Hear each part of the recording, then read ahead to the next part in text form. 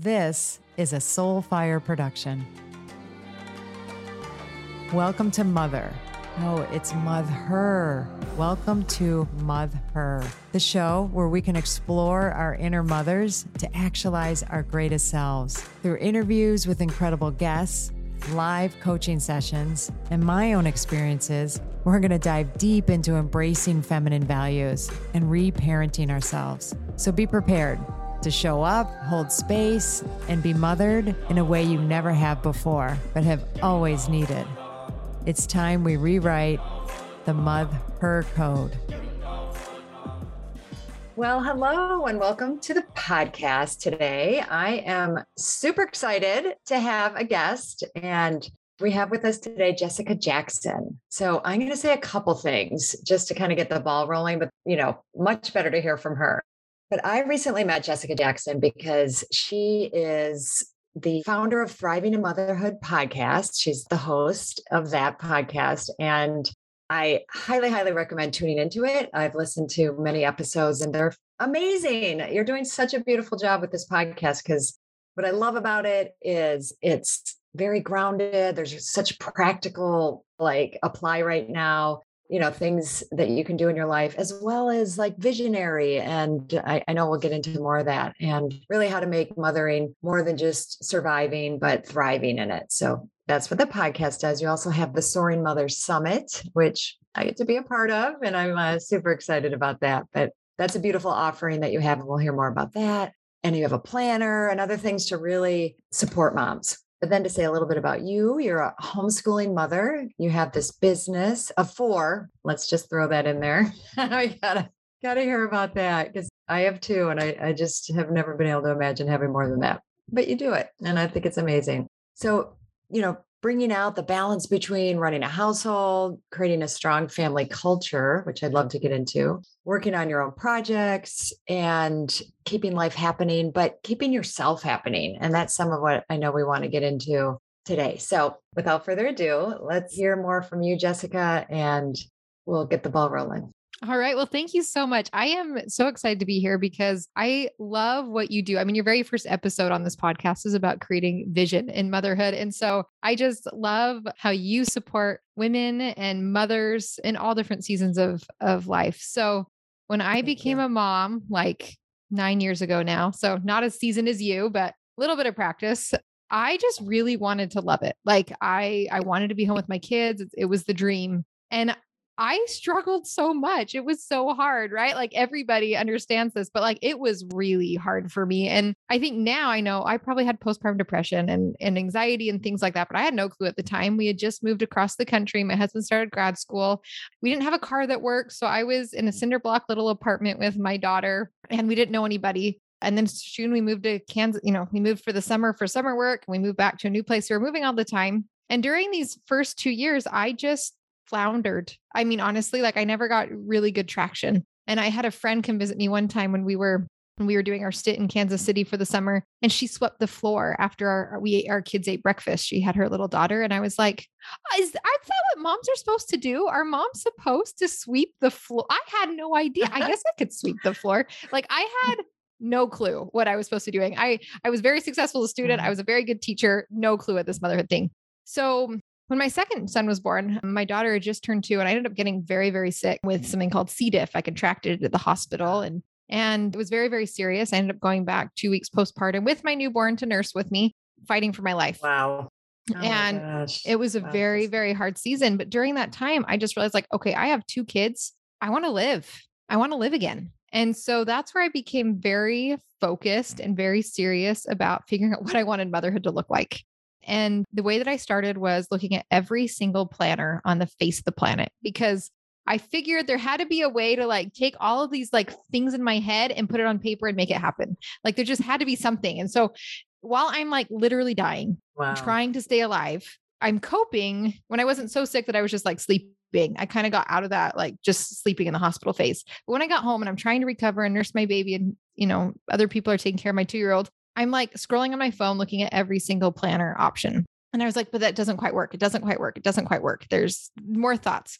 So what I ended up doing is spending 3 years creating this planner to help me create my vision for motherhood and then bring it forward every single day. Because I knew that that was a missing piece for me. Yeah. And so that's kind of where things started for me and where I started to get some traction on like owning my motherhood, not just like existing in it and letting it happen to me. Or letting it happen to you. Yeah. Yeah. Sorry. Yeah. Keep going. That's great. Yeah. And we talk about like the 3 pillars of thriving on my podcast, but that's where the first pillar vision came from. Just this idea for me, like that's my personal, like, this is why you need a vision because otherwise you just don't know what to do. Like, No. Well, and you might like have an idea or a list of things to do, or you see, and it becomes a list or even goals, but without vision, like they're not as fulfilling. And you might no. even check things off every day and plan, but the vision gives it life. It gives it the Well, substance ownership. and the reason. Yeah. And ownership. Ownership, Love that. because otherwise it's just like, that's why you're a victim, right? Because you have to do all these things. You don't even want to do it. Right. And then part of it too, like that vision also is just like, what do we love? You know, you mentioned like a strong family culture, you know, for us, that means we started cargo biking. Like I have a huge bike, orange bike with a big bucket on it, and I throw my kids into it.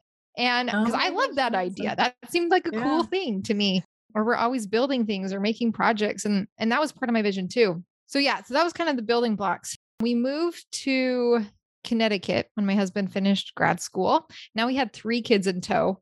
And I know it just keeps going. And during that time, I had followed all these like minimalist moms that are like declutter, declutter, declutter, and you'll have a clean house. And I was like, I have gotten rid of lots of stuff here, but this house still is not clean. I don't know what you guys are talking about. And that's where I understood this concept of structure. Like we need to have things that are happening every day to keep the household running smoothly, right? Like you can't just have not lots of stuff. You need to pick up your house, and there needs to be homes for things, and there needs to be training for the kids, and we need to know when we're doing things. And so that's where the second pillar, structure, came in. You know, once I had vision, now I still had fires I was putting all day long, and I had to learn how to structure things so there weren't so many fires. That's the structure pillar. But as we're in Connecticut now, and I've got kind of these 2 pillars, and my life looks like it's supposed to, and the days are running pretty smoothly, and I'm dying inside. And I remember calling my friend saying like, my life looks like I want it to, but I'm just checking off the boxes and there's no joy. She's like, well, that's really sad. And I was like, well, thanks. Like, that's not very helpful. Identifying that emotion, right? Yeah.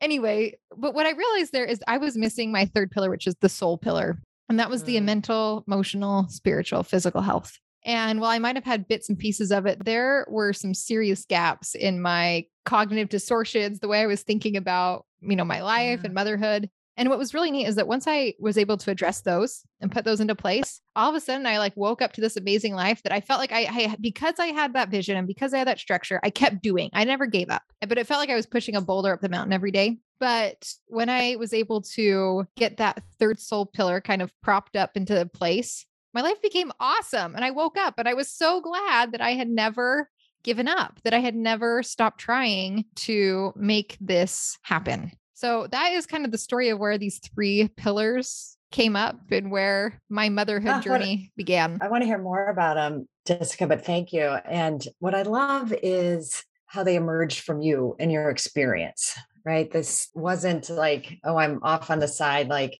observing mothers or trying to act like I have it all figured out and here's the recipe, right? But, you know, here's what I figured out for myself because so there was something that was allowing you to go, or at least moments to go inside yourself and see what you wanted or needed, or, you know, and then you made it happen, which I think in itself is a good message to people, but, you know, to mothers, right? Like to follow that intuition and not say like, oh, well, that woman that's sweeping the floor, like, that's what I should do. Okay, I'll just start sweeping the floor. Like, you know, she seems happy. I don't know.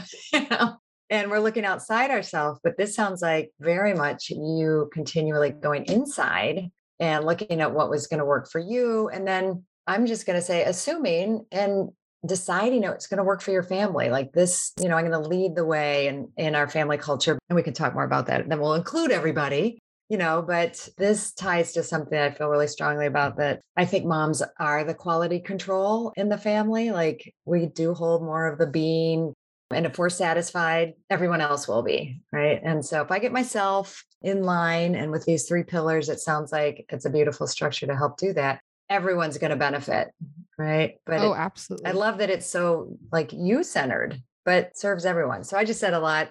Does that resonate with you? And how, you know, how does that strike you? Yeah, absolutely. In fact, So each of these pillars has an identity, and the identity of the structure pillar is that you're the leader. You're the leader in your home. And so a good leader in my mind isn't a dictator. A good leader is looking at the strengths of everybody in your family.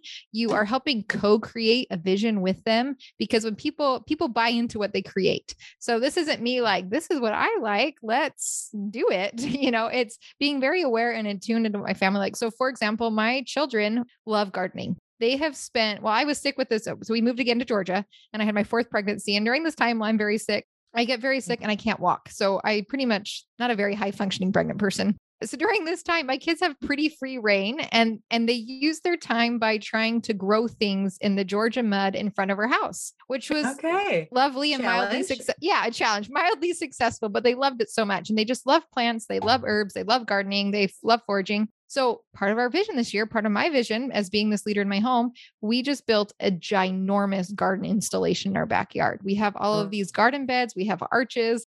Have I ever been a super successful gardener? Mildly, but it's something where we have this vision as a family that we love growing food, all of us. And so we made that part of our family vision, part of our family culture, to be outside in that garden all the time. And so that's just like one example of what I think a real leader is. And in the creating the family culture, it's a very collaborative family experience, but it cannot come if mom's in a place of desperation. I am not capable of doing those things when I am truly in that survival state, either survival because I don't have opinions, or survival because we don't have the structure in place to be able to do anything extra, or surviving because the way that I'm thinking has me depressed or anxious, or just feeling like I can't and I'm not in control of my life. Yeah, so well said. Would love for you to say a little bit more about that. I kind of get, obviously the three pillars help, move you away from that space, and, not live in some of those spaces of desperation and thriving. But can you say a little bit more, like, what are the things that support you in being in the space of vision and not desperation? Well, I think first of all is this idea that your family is only as strong as the weakest link. And oftentimes that can be us moms because we're so focused on other people and our families. And so I count too, like everybody in the family matters here. And that includes me. And so I think that's the first thing, is just taking ownership that it's okay to take up space in your own home. It's okay to take up space in your family. It's okay to have needs and wants and desires. And that doesn't diminish anybody else. But if you're diminishing yourself, it's really hard to lean into and really embrace each individual person in your family. So you count. So I'd say that's one thing. And not to be under, the you count, I think, is sometimes one of the biggest hurdles for women, and moms to reorient to, right? Because we're such natural caregivers, and, that's reinforced by our culture and our families. And like, that's what we're supposed to do, like give to everybody. And you might fit in the picture a little bit, or if at all, but you are reframing that and again, underlining how important that is, right? Yeah. And I've only seen it add to my family. So for example, I love music. I love playing the ukulele. I love fiddling. So I'm doing that. I practice my instrument. I don't tell my kids what to do, but I also have instruments for them in the house. And lo and behold, because I love practicing, my daughter picks up ukuleles and figure out chords and sings. It spreads. Or I loved woodworking when they were little. And when they were at the playground, I would grab a carving knife and some wood and I would carve little toys. Lo and behold, my kids love making toys and carving things all the time. And so I feel like, just like I like this vision, I needed to explore. That's why we do the summit, right? Because you need to explore. You need to expand your view of what's possible in motherhood. I feel like the more that I lean into my vision for myself, the things that I love,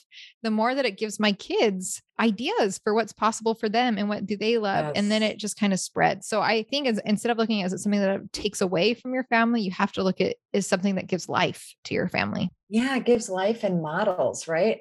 We get so hung up on, just the things you said, like my kid has to learn an instrument. Like, I'm going to take them to woodworking class because that'll be good for their brain development and their, hand-eye coordination, or, all the things, versus, wow, just me being me. Like, how revolutionary, right? Well, in our time, revolutionary. Like, I'm who they see every day. I'm teaching without teaching all the time, right? So if I'm taking time for myself, one, they're learning that mom does things she enjoys, and that's great. And she's like really having fun doing that. Maybe I'll try it. And, it's so beautiful. I love this example, but, particularly, I'm not overthinking also like, well, I got to do things so I model for my children. it's okay to have that in the back of your mind. Like, this is good. Sometimes it I do that gets a with mom unloading the over the hump. dishwasher Yeah. or cleaning bathrooms. Exactly. It gets us over the hump sometime to say like, well, I'm going to do this for myself because I'm modeling. I don't care. If that's where you start, great. You got to start somewhere in really valuing yourself. So yeah, keep going. So Well, I was where just were thinking we? too, Yeah, like you were, I want my kids to see like adulthood is awesome. I've got 3 daughters. yeah, I want them to see motherhood is awesome. And I think it's one of the things where we do have lots of responsibility as moms, but we also have, people talk about entrepreneurship. Like you have all this freedom, you can do whatever you want, you have all this time. And I'm like, as moms, we do have responsibility, but we have the most flexibility of probably any role on the planet. We can structure our days however we want. We can bring whatever we want to into our lives. And so helping our kids learn life isn't just about getting stuff done and getting on screens, but life is so much broader and richer and includes really good relationships and activities and adventuring and games and outdoors. And like life is broad and beautiful and wonderful. Like we can do that together. Right. And it doesn't have to just be mom time or kids time. Like this is also like, we're going to do this amazing life together. Yeah. Beautiful. Let's see. I wanted to hear a little bit more about how you personally, and then how you support others in the soul pillar. I feel like pillar 1 and 2 are there kind of in service of pillar 3, not so we can have more of pillar 3, but we also need some of pillar 3 to manifest 1 and 2. But anyway, they all go together. They all go together. Yeah. And your session in the summit is so good on this because you talk about the emotional intelligence. And so you are right in the soul pillar. I love how you talk about that. It's an incredible session. So much about the soul pillar for me is about the mind. Yeah. Becoming aware of the practices of like cognitive behavioral therapy. And there's so many people that have kind of spawned different models and things off this, but the idea of like your thoughts trigger your feelings trigger, your actions. So I'd say a huge part of the soul pillar is becoming aware of your own thoughts. And are the thoughts that you're thinking helping you, or are they hurting you? And are they creating the actions that you want or not, and the results that you want in your life or not? Because I think a lot of our suffering comes from our thoughts. Like I have hard pregnancies, like really hard pregnancies. I'm in extreme pain most of the time. I cannot walk. I cannot sleep well. I cannot move. I shuffle barely, and I'm throwing up all the time. I'm very sick. And so when I was pregnant with my 3rd child, I was the epitome of complete miserable. Like I did not think I could. I mean, I tried, but it just consumed me. I felt like I couldn't get squeezed anymore. Like it was just so hard. And so for my 4th pregnancy, I spent a lot of time mentally figuring out like training and preparing for being able to have a thriving mindset, even in survival seasons. And it was a night and day difference. So one of the big things was just learning to focus my mind by asking questions during the day. And I had a lot of questions, but this was something that would stop me from spiraling. So my 4th pregnancy was my hardest of all. My body shut down the worst, and I was as sick as I'd ever been, but mentally I was okay. And I didn't suffer through that pregnancy. It was a huge difference. And I would attribute that to the work of the soul pillar. So there's a lot of questions, but my 4 favorite to start with, like if you're just new to this idea, is how we end the day. Because when we're tired at the end of the day, that's when we can think some really awful things about our life and ourselves and not want to wake up the next day and do it again. And so the 4 questions I love asking was actually, I'll do 5 questions I were like asking were, what were my big wins today? So, and anything could be a big win. For me, when I was pregnant, it was, I laid on the bed and I cut snowflakes out with my 3-year-old, even though I had thrown up before and after. Like that was a big win, right? So nothing exciting, but we really focus, especially in these survival seasons, but always, who are you being? Because we can't always control what we can do, but we can decide who we're going to be. The next question is, what was I grateful for today? That's a classic one. How did it's so important, right? It is like important. I don't want to minimize it, even though lots of people are getting hip to it. It's a big one. They're all big, but I love that. It's super helpful. Yeah. The next one is, how did I see the hand of the Lord in my life today? So if God's part of your life, I like to see that, how he's a part of my life, or your spiritual practice, universe, whatever. Your spiritual practice. Yeah. And then what were some magic moments today? And often those are relationship based, being able to see, because so often we get stuck with mom guilt, man, and it just drags us down. And when we can instead think of all of these, and it's like with other people, right? What you did or what you didn't do, or how you yelled at your child, all these mom guilt things, and instead focusing on magic moments. And then the 5th question was, what were some unhelpful thoughts that I had today and how can I change them? So constantly just being aware of those stories that I'm telling myself. So, and those things rewire your brain. Like positive psychology has proven, I'm sure you know about this a lot, right? But it changes your brain. Yeah. and we need that rewiring. We need that practice, right? Because through our upbringing, through culture and, repetitive, not so great messages or habits or behaviors or how we had to kind of, I'm going to call it survive, just because there's a whole range of experiences we have in our upbringings, but we're all like, little beings trying to survive, and we adapt roles. We decide things about the world and what it can take and what we can do. So what I love about what you're talking about, Jessica, is these are like steps to rewire and transform or, personally grow. And that's, one of my big things is in thriving in motherhood is I love how you term it, is we can grow up with our children. These things, that rewiring is you growing. It's you transforming. It's you imbuing yourself with different thoughts and positive ones where maybe there weren't as many of those. So I think this is a really critical piece. Now, are you saying you do this kind of right before you go to bed? Like, what's your practice? What's your kind of practical practice? Like, do you journal about this? Like, so there's two. There's the planner that helps you create your vision, make it reality. There's the journal that helps you make the brain work. I work. knew that, but I forgot. And that's fine. Perfect. Yeah. So, but the journal has these questions. So real life, I have 4 kids. I'm homeschooling. I'm managing a household. Do I journal every night? Absolutely not. Right. But because I've asked these questions for so long, I'll think them while I'm going to sleep. Like I'll think them in the morning when I'm taking a shower. I'll do them in the morning when I'm doing my scripture study quiet time. And if I haven't done them in a while, I will catch myself starting to spiral into those unhelpful patterns of thinking. Like it just happens. Life is hard. Yes. And so when I catch myself starting to go down, I pull it back out and I start making it a priority to write it back down again and get myself back on track. And I even discovered if I can do this once a week, my overall mood and energy goes way up.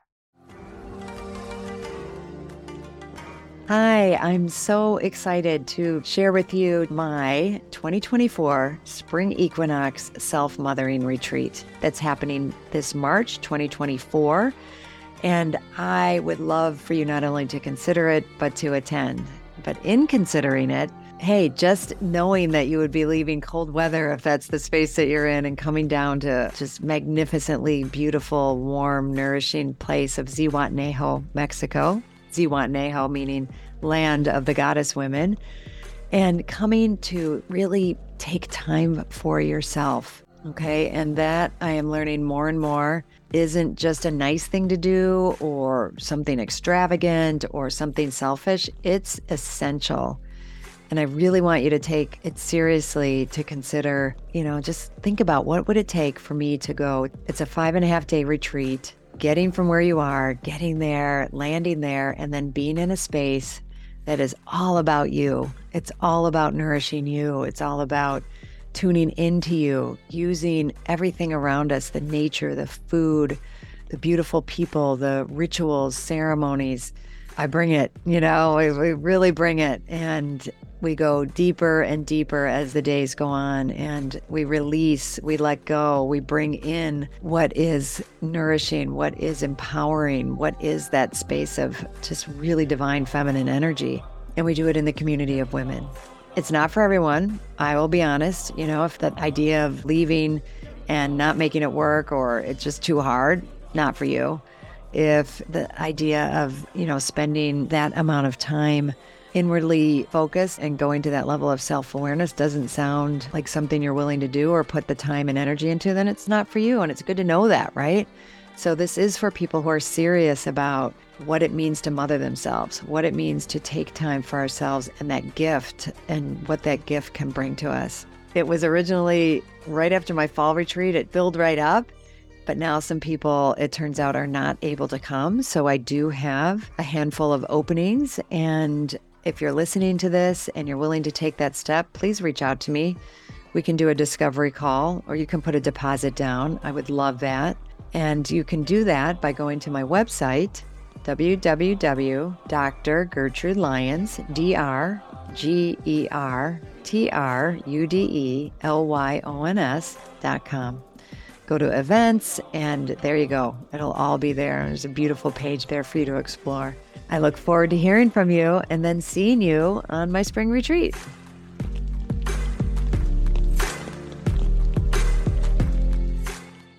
Oh, 100%. And what I want to underline in that is sometimes I think we have a misconception that, oh, I do this for a while and then I'm fixed, then it's done. And, that's kind of the whole growth mindset or and the concept of dedication that one of my mentors, Dr. Judith Wright, in her evaluating process of transformation, what a key factor is dedicating, getting that, this is a lifelong journey. Right. And I might shift that practice a little bit. I might, like you said, at first, it's probably really important to journal it, as a new habit and understand how hard it is and challenging to start a new habit. And even as good as it is for us, we have to set up structures, for a new habit like that. And then get that this keeps me healthy, right? This is like eating good food or exercise. Like this will be something I need to do lifelong. And that's a good thing, right? Instead of like, oh man, I thought I could just like do this for a little bit and then I'm good. Right. But well, and for me, it's exciting. It's like fun. Yeah. It's become fun to even discover, like when I discover a new thought that I've been thinking that wasn't helpful, I'm like, whoa, that's amazing. Like new breakthrough. Yes. What can I do? Like it's a fun adventure. I feel like it's the work of my life is constantly elevating my thoughts. I do too. And that new discovering new aspects of myself, through that it isn't. And that takes us again from just the surviving to the transformation. Like, yes, this keeps me sane, keeps me from kind of slipping back into old habits. And there's those moments of new discovery, new frontiers within myself. Right. And that's like so beautiful and key. Now, is this another thing that you would say, like, would you say like your kids see you doing and they model in some way? Do you do this in some way as a family and I'm not saying you should or have to. I'm just curious. Yeah, this is something where we try and bring it around the dinner table because my kids are 9, 7, 4, and 2. It has not become an integral part of all their lives yet. As my oldest is just starting to read and write, but still where it's hard. So it's something that I definitely want to equip them with because I didn't have these skills when I was an adult, became an adult. So it's something we're going to work towards, but they're still pretty little. That's great. But I also truly hold that whether they're seeing you explicitly do it or not, they feel it. It's in your family atmosphere. They don't have to like know and see everything, but overtly seeing the ways you take care of yourself and, the ones that are done behind closed doors are all just as powerful, I believe, because of the whole family system, right? You all are connected and you have a complex family system with, 6 of you.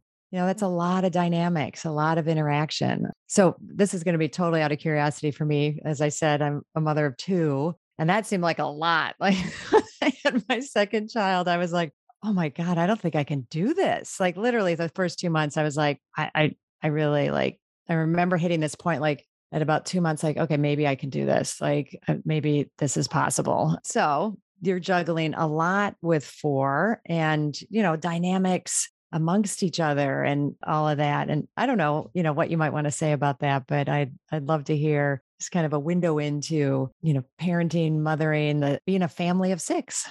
Well, first of all, I will say one of the thoughts I uncovered last week was I don't have to keep proving to myself that I can do this. I've been doing this for a long time now. Yes. Because I caught myself feeling like I have to prove something. I don't. No. But basically, we've been very intentional with the moment we bring a child home from the hospital. And even before they're born, we tell them we're best friends. This is your best friend.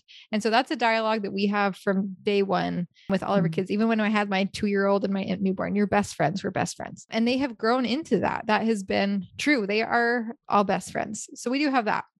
I've tried to unpack sometimes. My husband and I have this in our vows, like that we'll be best friends, but that takes work, right? Like we kind of have ideas about that. And I'm going to have you keep going, but it's a big one and important. Like some people just think that's like, oh, be best friends. We'll just be nice to each other all the time. Can you say a little bit about what best friends means to your family? Yep.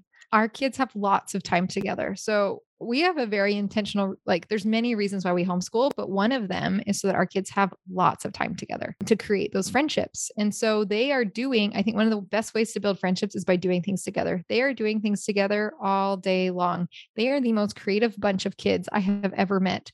Nothing in our house can be safe. It is going to be rebuilt into something else. It's going to be a tree house, a coal mine, a horse, an elephant ride, like you name it, they are going to create it with whatever they can find in our house. And so I think just really being open to kids doing things together, giving them time and space for that, resources to do that. Again, it's all free. They're just foraging, but not being so tight to our house has to look perfect all the time, right? Like giving them space to have those experiences. The other thing we do is we read lots of stories together and they listen to lots of stories together. So we have this shared culture of, first of all, I read to them all the time, but every day they listen to an audiobook together. If you want to know, this is where I get my quiet time in or my work or my nap. There's a real window. Listen to an audiobook every day. So they have this whole other universe that they've created amongst the four of themselves that involves all of these literary characters that are a part of the fabric of the relationship. So there's that. The other thing we talk about, because the other part of relationships that are hard is when things aren't going well, right? When there's butting heads and whatever. And so one of the things we talk about with our kids all the time is, are you attacking a person or solving a problem? And that is something that we use even at a young age that helps, right? Because a lot of the things that break down our friendships is when we start attacking each other. And that does not mean they learn that skill yet, but that is what we help them navigate. That's awesome. Just to be able to separate out and distinguish and take ownership and responsibility, right? And teaching them that at a really young age in relationship is so valuable. Remind me how old your oldest is? 9? Almost 9. Almost 9. October. Okay. So when you do family listening time, like, is it, the kids listen to something, do they listen to it separately or they all listen to all the together, same story together? Okay. All together. And they're moving. It's on a little Kindle. It's the only thing we have a screen for. They don't even use the screen, but they carry it around with them and it can be inside, outside, all around. And they're doing something always creative while they're listening. They do not sit still ever. Yeah, that's great. And now, was homeschooling something you always thought you wanted to do? Was this a pandemic thing? How did you decide this is what we're going to do as a family and I'm going to lead the way? Okay. Well, when I was 8, I walked into a family's house and they were homeschoolers and I saw their homeschool room and I thought, Mom, this is what I want to do. And she said, absolutely not. You're going to school. And we were homeschooled. I was homeschooled 3 years, once in middle school and once in high school because we were living internationally, but it was like survival schooling, not amazing. And so when I became a mom though, and I was in that period with, I had the 2 kids and I was trying to figure out my vision. I had this thought that I could read the homeschooling books and I could skip all the homeschooling stuff and just read that little section they have about household management, because I thought that homeschoolers have to do everything I have to do plus school. So they must have some secrets that I don't know. So I started doing that. And then eventually I started reading more of the other parts of the book. And then I was like, oh, this sounds really interesting. And so I spent, as my daughter was like 2 to 4, dove really deep into all things homeschooling. And that became part of the fabric of what I wanted my family culture to be and what we wanted our vision to be. So we had already been way into it before the pandemic, which was such a gift for our family. Yeah. Oh my gosh. You wouldn't even have known, it's not like, well, this will be good if there's ever a pandemic too. Cause well, now we've got that as well, but no, it very much was this idea of, I wanted 18 years is short. Yeah. I feel I'm almost halfway through at the time my daughter will be in my home probably. And it felt really long during that first 2 years, but now it's just going so fast. Yes. And so I want to be there for it. They're going to be best friends, but I need time with them. I want time with them too. And I want us to be able to just build this great experiential learning life together. So it's here to stay. Well, I love it. I think them having this solid foundation and working relationships, it's very Alfred Adler-esque, of starting with mom and then, that relationship and dad.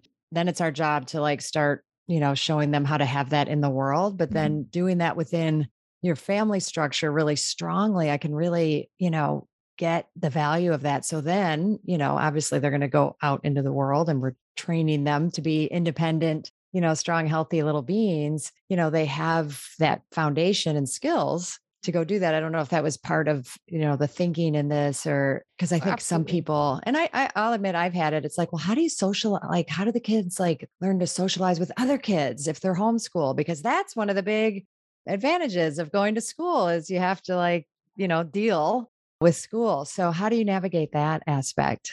Yeah. Well, our kids do see other kids. We have a church community Yeah, that I'm they sure. spend times with. And, my daughter goes to violin lessons and so they do navigate that. But one of the things is, I went to 10 schools growing up. So I was Oh constantly my being the gosh. new kid in all these schools. And I feel like those kids were not helping me have social skills. They're just mean sometimes. So I kind of figure, why don't we just help model for our kids healthy relationships, help them learn what healthy relationships are, help them practice because I mean, you can do this whether they're in homeschool or public school or whatever your situation is.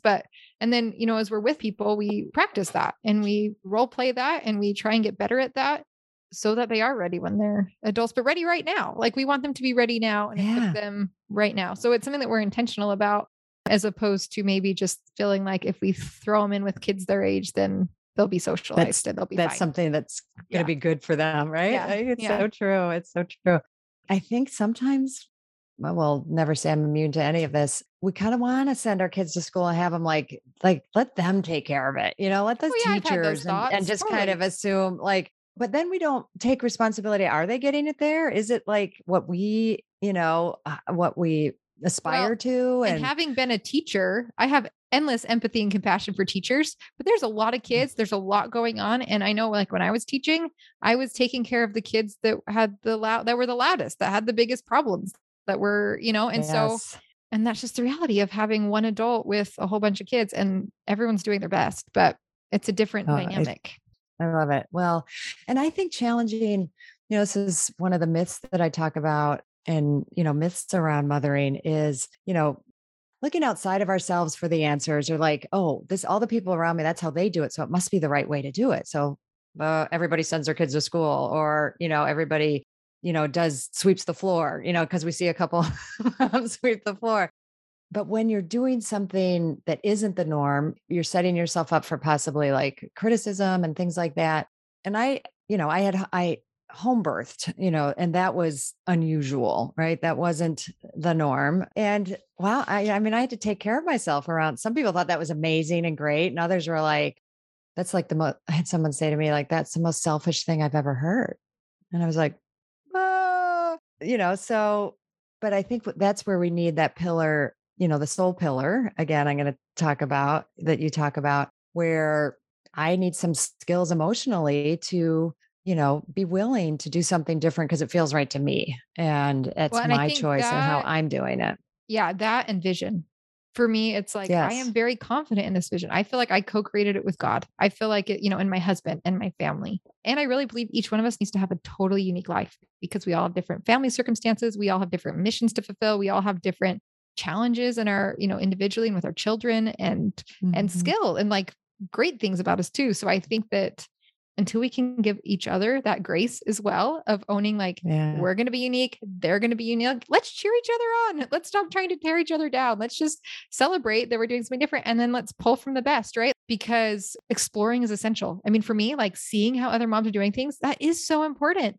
And then once I Mhm. gather all of this data, then I need to go back in and say, Yes. okay, it's got to be me. What matters to me? What do I need to parse out? Yeah. What do I like about what they did? What, what doesn't fit for me, Mhm. and that's something I also, when I'm helping people support them in writing a vision, going back to our family of origin, because that's where all that wiring happened, and there were probably positive things about being in 10 schools and challenges. So in my vision, and how I'm going to do it, but not just out of reactivity, not like, well, I'm going to not do that. I think sometimes, and that's a big place vision really helps is get us out of that, like just not doing it how my family did it or not doing it how others are. But well, I might not like that part, but I like this and bringing it together in a vision. So Oh, I I think love that really that. caps it. I Yeah. had not thought of it that way before. I like that.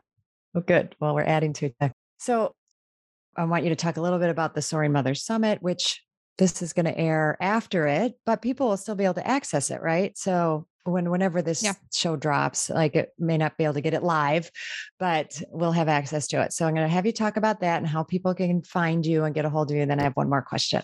Okay. So thrivinginmotherhoodpodcast.com. That's my hub. Everything will be there. I'm also on Instagram at thrivinginmotherhood.podcast, but you can access the thing, planner, journal, summit, podcast, any other, courses that I sell are all there. Great. And just say a little bit about the actual Soaring Mother Summit, because this is is this your second one or third or Yes. what?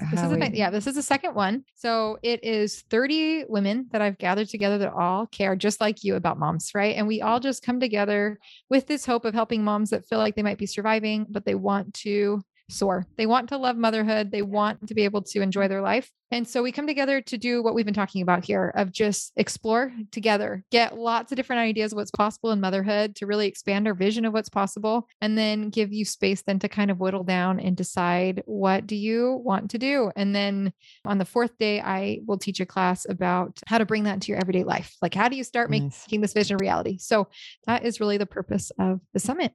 It's beautiful. What a beautiful offering and gift to moms. And I hope everybody listening shares it, goes to it and does it, because there's going to be both, like you said, practical and visionary, and like all the pillars are represented, right? So yeah, that's amazing. Wonderful. So last question is, so, my platform, or, kind of the summary of what I do is called Rewriting the Mother Code. So what does rewriting the Mother Code mean to you?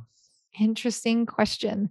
For me, I think it comes down to the conglomeration of everything we've talked about, but it's this idea that there's so much negativity in the world surrounding motherhood. Like the social norm, I think, around motherhood is very negative, as you are well aware, just a mom, victim, burnout, all of those type words, hot mess mom I've heard, which I'm like, I don't even know where that came from. But for me, it's raising an entire generation, us and the generation forward, breaking this cycle and instead raising powerful, strong women who are ready to go forward and do the work that they're here to do and are ready to build strong families, helping empower their children to go do the work that they need to do, because we need a world that is full of people that are capable of being a force for good. So I love the work you're doing, but that's what it means to me. Yeah. Oh, well, that means a lot to me. Or you just reflected and distilled and summarized it beautifully for you. So thank you. These are like little gifts to me, and everybody says something a little different, but always so beautiful. And I love yours. Love, love, love it. Thank you so much, Jessica, for this morning and being together, and can't wait for my listeners to hear you and find you. Well, thank you. And thank you for having me on your show. And thank you for doing an awesome session on the Soaring Mother Summit. Thank you so much for choosing yourself and taking the time to listen to this podcast. As always, please rate, review, and subscribe to subscribe to Mother. It helps other people who need this message, aka all women. Well, actually, everybody, men included. I'm honored to have you on this journey in mothering yourself. Remember, change is uncomfortable, but it's beautiful, and it starts with us. And if you can't wait until next week's episode, follow me on Instagram and LinkedIn at Dr. Gertrude Lyons, or at my website, drgertrudelyons.com. I'll see you next time.